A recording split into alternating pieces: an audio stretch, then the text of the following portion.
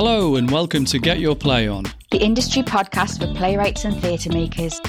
I'm Sam Brady. And I'm Ginny Manning.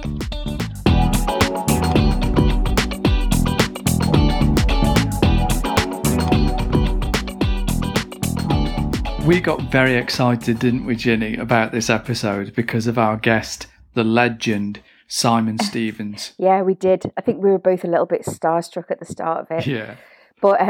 But then reality hit because we had quite a definite amount of time to speak to him, didn't we? So we had to. We did. We had to get on with it and not be too like, oh, hello. Oh.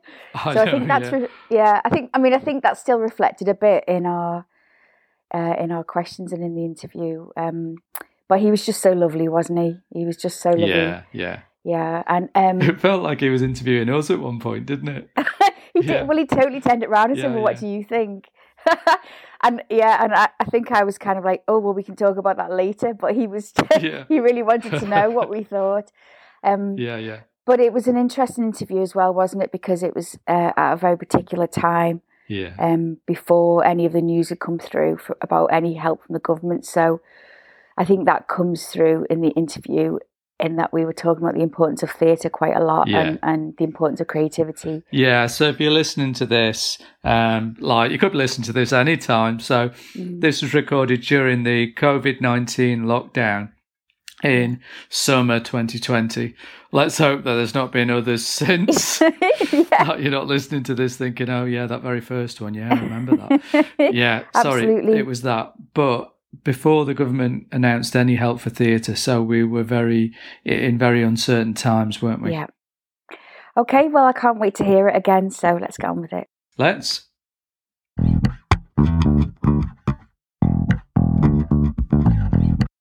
So how's lockdown been treating you generally? Yeah, I think I'm really going to miss it. I thought I was walking my dog yesterday, I've just been doing the same dog walk every day for 4 months, and been in the same. I've been in the same neighbourhood for 4 months, and that's an entirely exceptional experience in my adult life. I've not been in the same place for 4 months since I was about 16, and as it's incrementally and exponentially loosened and become noisier and more chaotic, the gangs have started coming out again. The fights have started on our street again. The police are doing things other than moving people on again. I've been really lucky, I've been very, very fortunate because we're healthy. Everybody that I know is healthy. Everybody that I love is healthy. So that's very, very fortunate in that sense. But we're lucky because, we've got space in the house and that's really fortunate. We've got a dog, and dogs are great in lockdown. That's the reason why there was a big outburst of lockdown puppies. And the kids are home. My eldest he's back home from university. So there's 5 of us in the house, and we kind of largely like each other, and we've got space to hang out. So it's been good. I really feel like I'm going to kind of miss it. But yeah, I know. I think a few of us feel like a bit institutionalised by it. We're not quite sure how we're going to sort of go out blinking into real life afterwards. Yeah, I mean, are you in London, Sam? No, I'm in Warrington. Right. And I'm shielding because I've got a heart condition. Oh, nice. So me and my wife haven't left the house for 3 months, which has been better than you would expect. Like you said, we've declared our house the People's Republic of Denver Drive, and we're completely independent from, we're a bit reliant on imports, a bit like Iceland in that respect. But other than that, we're doing pretty well, Yeah. Yeah, and I'm in Liverpool, in the suburbs of Liverpool. But I was recently joined by my sister, my niece, and 4 dogs. Oh, nice! Oh, a bit of. Are they stayed there with you? Yeah. They're not here right now because it can be a little bit problematic when you're recording a podcast. But they're cockapoos, cockatoos, so they're all gorgeous. Yeah, I've got a cockapoo. Oh, have you? Yeah, our dog's a cockapoo. Yeah. Oh God, they're the best, aren't they? I like the idea of 4 of them. Oh yeah, well they're all very different. Anyway, I could talk about Cockapoos for the whole time. So yeah, maybe we should relax. I really like that. So, Simon, thank you so much for doing this. I'm so sorry that you've had the technical difficulties. Don't worry. But you're here now. We've got to get you away for the Man United game. I don't know, the way the matches have been going for pretty much everybody apart from City, you may as well miss the first 65 minutes. Yeah. That's it's 65 minutes of sideward passing and any lack of incision, I think. Yeah, I'm a Wigan Athletic supporter, but I did have the very amazing experience of celebrating 2 goals the other day, which has been a rarity not just in lockdown but ever. So it was an amazing feeling to celebrate a goal. It was like, I'd forgotten what that was like.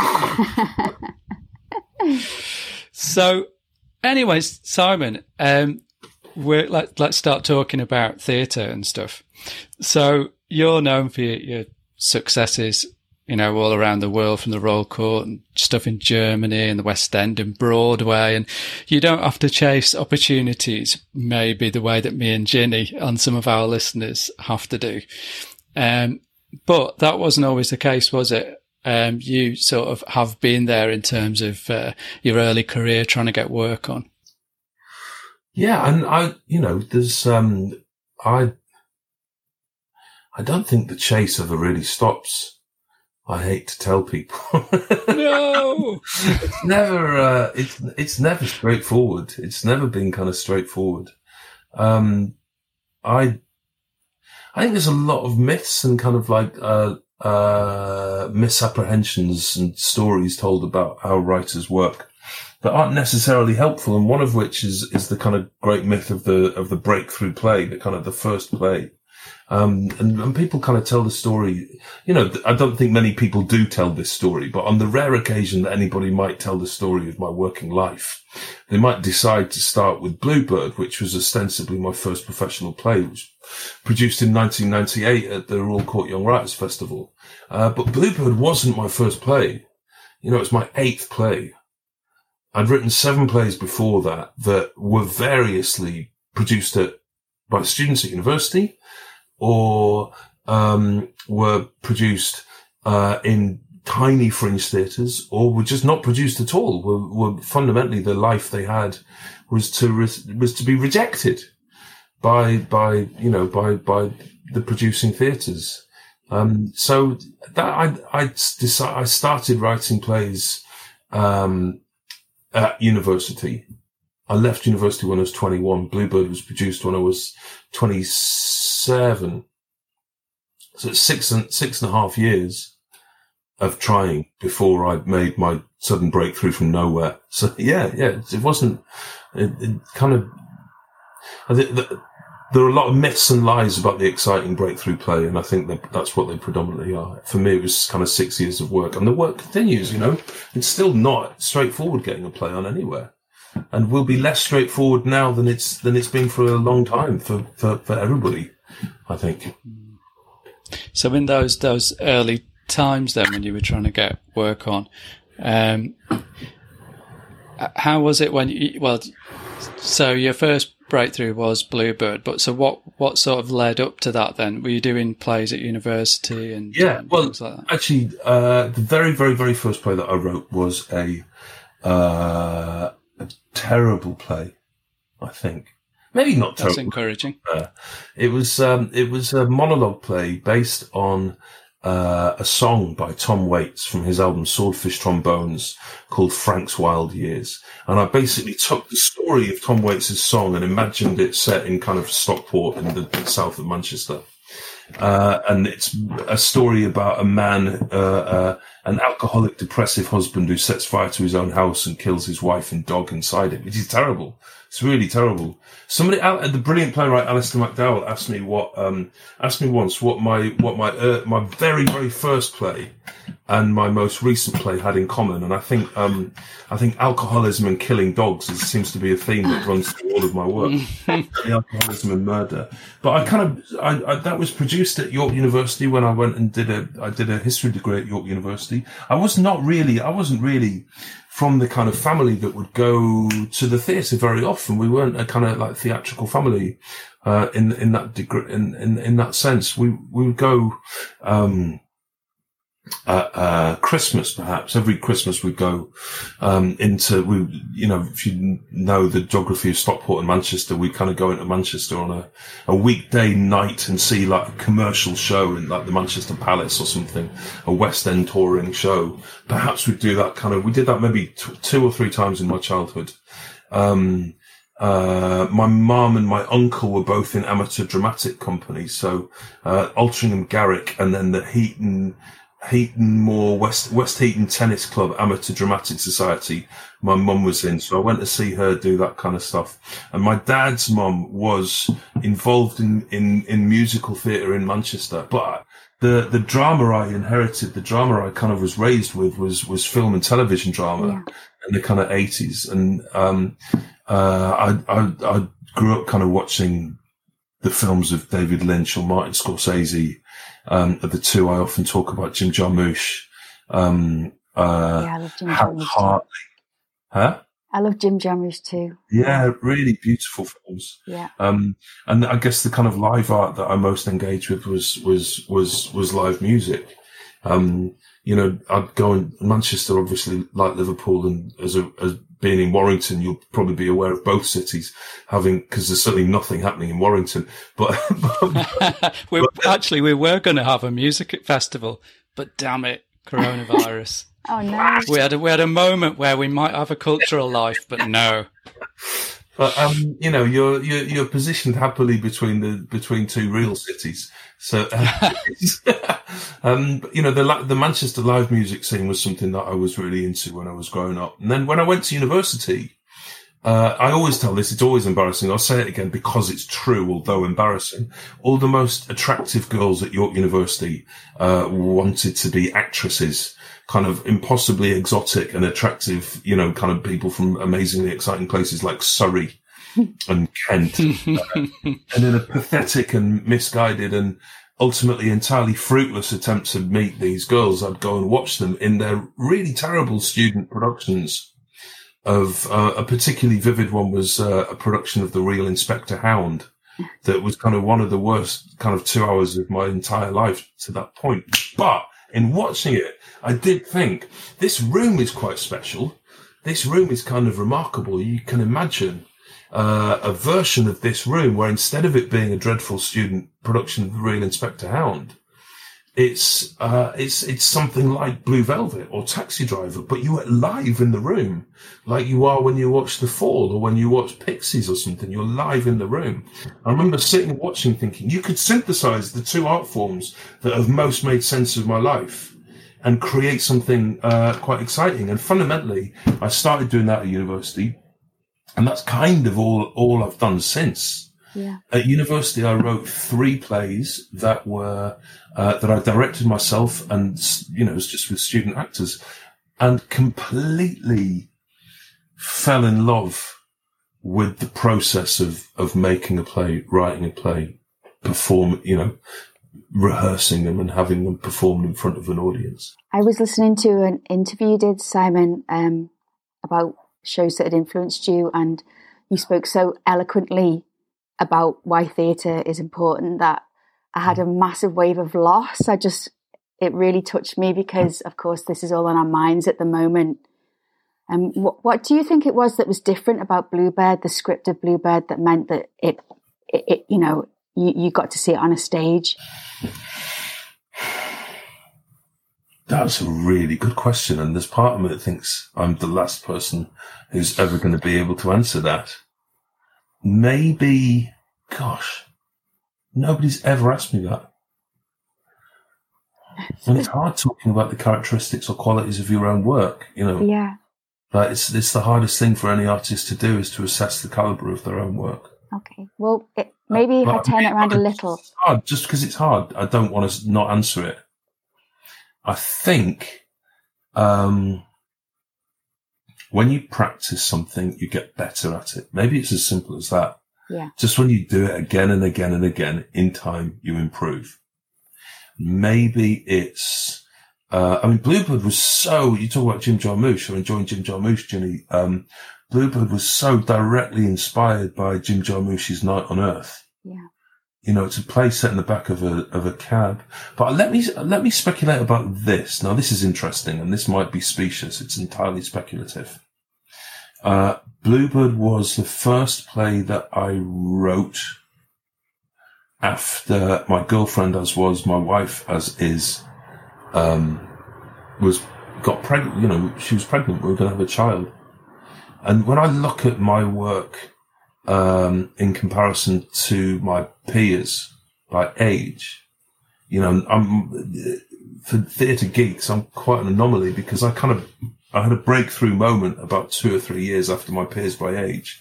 But when I look at that, like my work in comparison to, say, Sarah Kane's work or Mark Ravenhill's work or Anthony Nielsen, what's unusual about my plays is I bring the family back onto the stage. Yeah. I write characters with parents.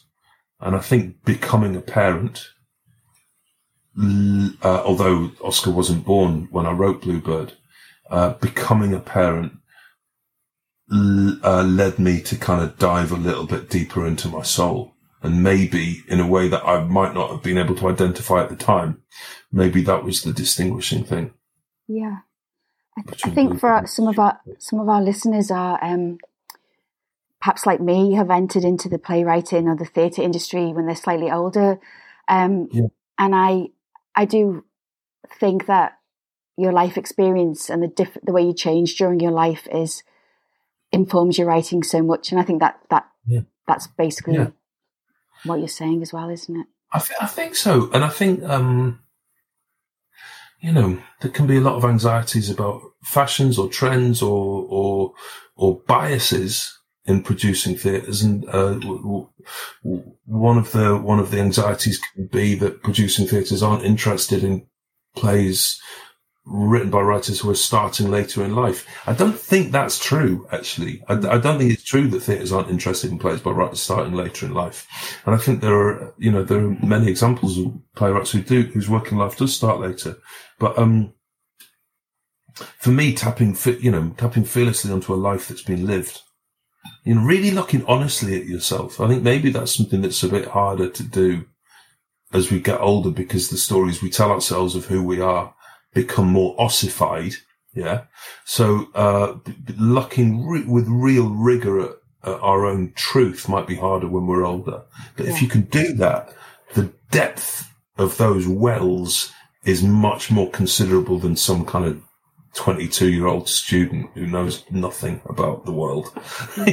Yeah, I think our development of our sense of our own truth increases with it has a relationship with our increase of empathy as well, doesn't it?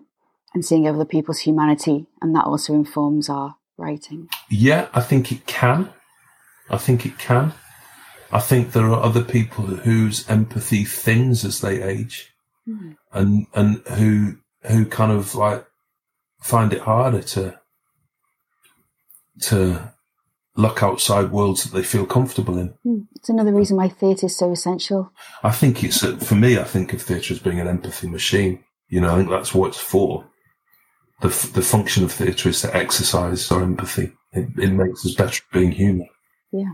So one of the things that you've talked about is how having a play produced makes you a better writer, and in some ways you can learn things from that you can't learn from other things. What can you learn from seeing your play produced that perhaps you couldn't learn from workshops and courses? And I really mean that.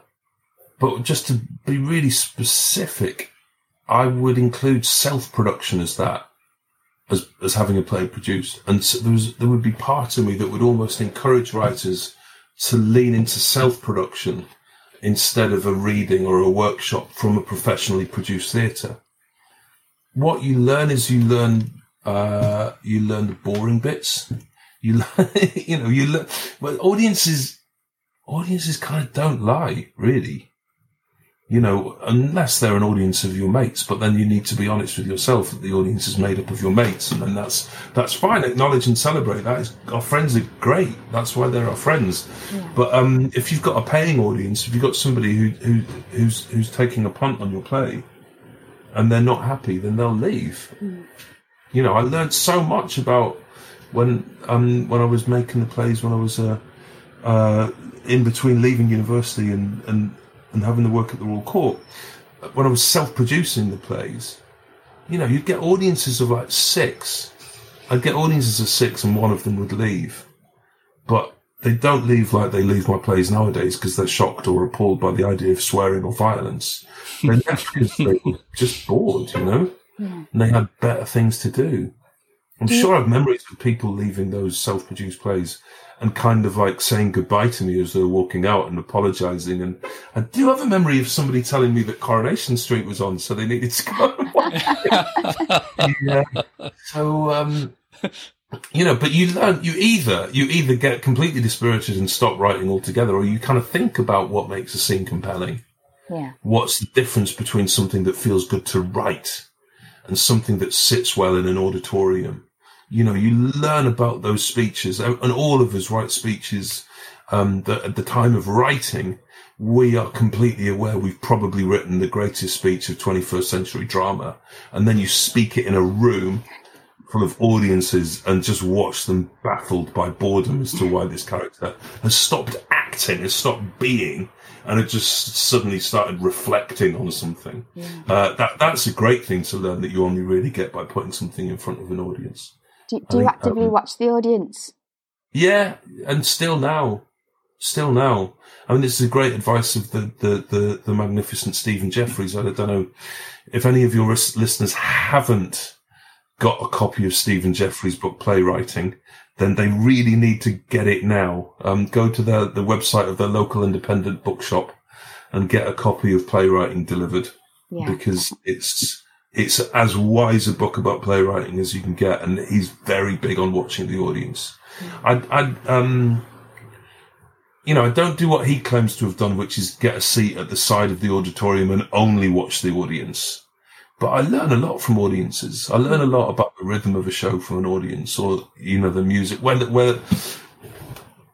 you learn about the relationship between the play and the world by paying attention to the audiences. What's interesting is if you then take a play to, you know, if a play's on several times, there'll be certain lines which are guaranteed to get a laugh, and your measure of that audience isn't whether or not you get a laugh, it's how loud the laugh is. Yeah. And so some audience, you know, it's going to be a quiet night. If you just get a little laugh and then the same line a few nights later gets a big laugh, you know what that audience is going to be. You take it to a different culture. We did this with Motortown and Wastwater, which are plays that I did at the Royal Court in London.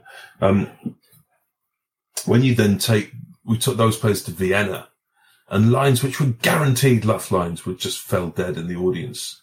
And then other lines which had never had a laugh before in London just brought the house down. You know, there's a line in that play, a line in Motortown, which is to talk about the meaning of life is about as philosophically interesting as asking about the meaning of wood or the meaning of grass. Yeah. In Vienna, that brought the house down. Yeah. Wow. So yeah, the audience, but you need to be alert that audience is a culturally specific phenomena as well. Yeah. I guess that's it. That's the thing about seeing lots of audiences and seeing that show in front of lots of different audiences. Mm.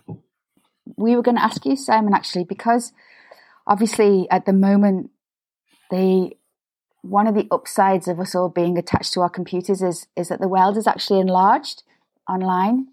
And obviously you've done international collaborations.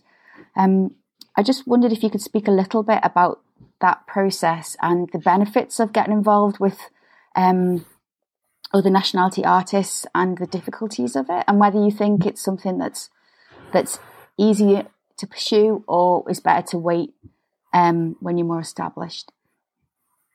I wouldn't necessarily think about being established or not, because that when I think about somebody being established, that, like your introduction, kind of makes me very nervous, and it makes me like one of my least favourite words when talking about playwriting is the word career. I think it's a really poisonous word. I don't think people should ever use the word career unless it's talking about a chaotic movement. You know, you can career around things. But I think it's a really destructive word to apply to art. So I always kind of talk about my working life rather than my career. And in that sense, I wouldn't think about being established so much as perhaps being experienced. Yeah. Like that might be slightly different. You know, what it's like, and I know there's a kind of like interest in football on this podcast, perhaps. What it's like is, do you remember in the 80s, football in England, people were very suspicious about foreign footballers because they did things differently. And then Jurgen Klinsmann and Eric Cantona and Gianfranco Zola and Dennis Bergkamp came and played in the Premiership. And people realised that the way we had always done things in English football was not necessarily the only way to do things. The same thing happened with like food in the 70s and 80s, where people were very suspicious about foreign food. And now that I mean, I don't know, to me that seems like a very unlikely thing to hear somebody complain about, the idea of complaining about foreign food. I think what happens when you travel to eat or to watch football or to engage in art or anything is you realise that the way you've done things is not necessarily the only way to do them. And that's what I learned from making theatre in Germany. Specifically Germany. I think it's worth kind of distinguishing between that country and other countries because the nature of art in Germany is so specific. The level of funding, the level of state funding. But also what I realised the more I did it is there are bigger questions about what theatre is for. I think it's one of the key questions when you're making plays or when you're writing or acting or directing is what is theatre for? You know, there's part of me that kind of wants to ask both of you guys what you think theatre is for, but and that might be a bit rude to kind of flip that on. What's theatre for you, Ginny? What is theatre for? Well, we'll discuss that in our introduction or follow up. We'll have a big chat about it. I mean, I could talk about that forever. So you'll have to listen to the podcast to find out. No, I could. Well, I have actually done a small piece for the Everyman about what theatre is for me, and it's very closely tied in with my personal journey through grief. The not just the theatre and the aspects of theatre of escape and sharing other people's practice and influences and experiences, but actually the theatre community. And this is one of the reasons why it's absolutely essential that we protect the theatre and the government should protect the theatre. But that's really my truncated answer, Simon. Yeah. It's really beautiful and like really fundamental that it's a place to imagine and a place of escape, a place of collaboration. And a place of connection as well. And that's that sort of thing. The word that I always think of is communion, which I know has kind of got a religious thing, but kind of that sense of when you're in a theatre and the audience walk in as individuals, each with their own thoughts and worlds going on and everything. They sit down as separate people. And at some point during that performance, everyone is focused on the same thing, feeling the same emotions, experience, and that communion of bringing all those people together. I don't know of anywhere else where that happens, really. Yeah, no, I would completely share that, Sam. And it is, there are analogies with religious service, and I'm not a religious person and kind of described myself as an atheist when I was 13 and fundamentally haven't really changed my mind since then. What's fascinating then is going to work in Germany where theatre is for a very different function. Its function is very different. And, I don't want to get too geeky about historicizing it, but it is rooted in the end of the Second World War. It's rooted in the moment in 1968 when the generation born at the end of the Second World War turned to their parents and asked them what on earth they were doing with their history and with their lives and what they had done. And effectively in German culture from about 1968 onwards, theatre became like a naughty step. And rather than being a place of escape or communion or, God forbid, entertainment, it became a place of confrontation and interrogation and provocation. And it was a difficult place of thought. Now, there's elements of that in British theatre, I think, but I would historicise British theatre as well, that it's a post-1945 thing. That theatre is, so many of our theatres were built in the kind of mid-50s to mid-60s, at a time when Britain was trying to make sense of its past and its future, but in a way that was celebratory and encouraging, right? Yeah. We've done a remarkable thing in defeating fascism, and something worth celebrating. What I learned by travelling abroad was that assumption is not innately so, that all actors don't need to pretend to be human beings for a while. That all speech doesn't need to be a bit like how people speak in life. That all plays don't need to be built around stories.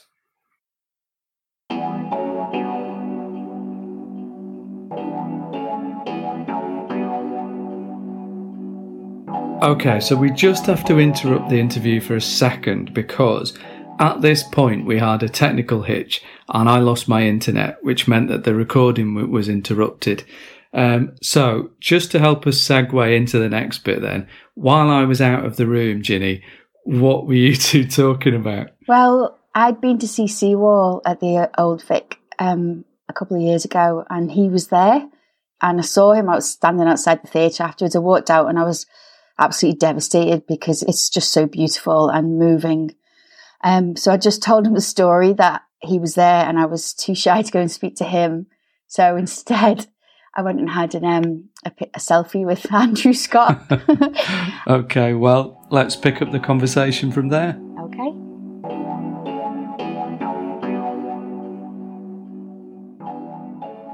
Of all the things that I've done in my work, I think that show has a very, very special place in my heart. Yeah, and I can't really articulate why. And it is, on some level, it is to do with my relationship with Andrew. On a basic level, he's an extraordinary actor. Yeah, he is. An incredibly talented. Just the technique is breathtaking, and the intelligence and the compassion and the commitment. Like, he's so hardworking. All of those things, just glorious. But there is something which I can't articulate about what happens between me and him that feels akin to love in some way. And there's something about that play because it was written very quickly. And it is a religious play, so much of my stuff, my son kind of accuses me of being an atheist Christian. There's something in that because I think the other bit in that play which speaks a lot about this atheist Christianity is the moment when finally Arthur, the father-in-law, talks about where God is. And there's that bit about he's in the space between two numbers. Yeah. He's in the way some people walk. He's in the light falling on the city at the start or the end of the day. All of a sudden, that version of God seems to be something that, as a lifelong atheist, I can recognize. The unspeakable magic that somehow seems to be there. And I think it defines theatre. And, Ginny, you talk about the fundamental importance of this art form. It's a fundamental element of human experience. The fact that together we are more than the sum of our individual constituent parts. The fact that we can believe in things that we can't see. We can commit completely to believing stories. In Seawall, there's a moment in Seawall when the character Alex, and played normally by Andrew Scott, Tom Sturridge played it in New York and played it magnificently. He talks about having a hole running through the center of his stomach. And he says, you can probably see it. Even in this light, you can probably see my hole. And I swear for a moment, everybody in that room can see a hole running through his stomach, even though we know it's not there. Yeah. Because we can believe in things that we can't see. And if we diminish that, if we make the decision as a nation to diminish our imagination and our capacity to share experience and to empathize, then we destroy ourselves. And we're in this remarkable time. You started off asking me how my lockdown's been. I'm 49 years old. It's been the most remarkable thing that I've ever lived through. It might be premature to believe that we're coming through it, and there will be more people will die, and there will be more illness, and there may be a second spike, and economically the country will be scarred by this for years and years. But I think we'll live through it. I think everything that has ever happened has ended, and this will end. Yeah. And I think when it ends, as a nation, there are many things that we will need. We will need nurses, and we will need doctors, and we will need teachers. Really fundamental things. We will need people to work on the food supply line. We'll need supermarket shelf stackers. And I did that when I was 17. I never thought that I was doing the most important work that I would ever do in my life, was putting those tins of tuna fish on the Heaton Moor Brancher gateways. But it turns out that it might be. But we will need, as much as that, we will need our storytellers.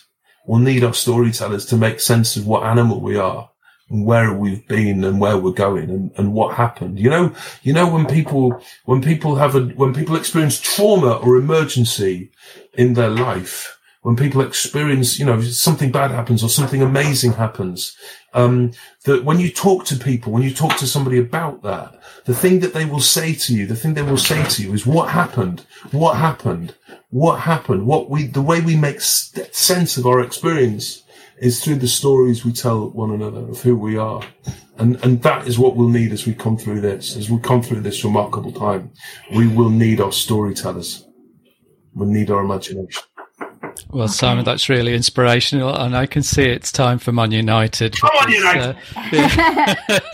Because your family are calling you. Yeah.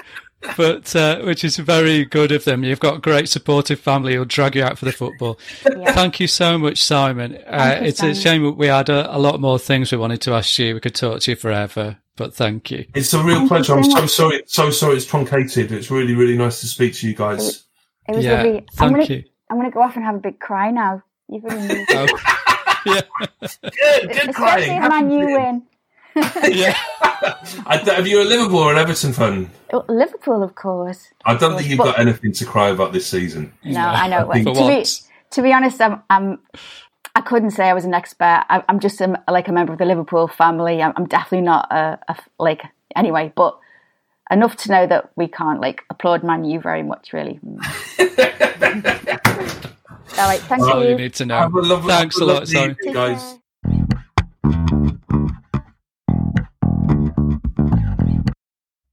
Yeah, so that was really nice, wasn't it?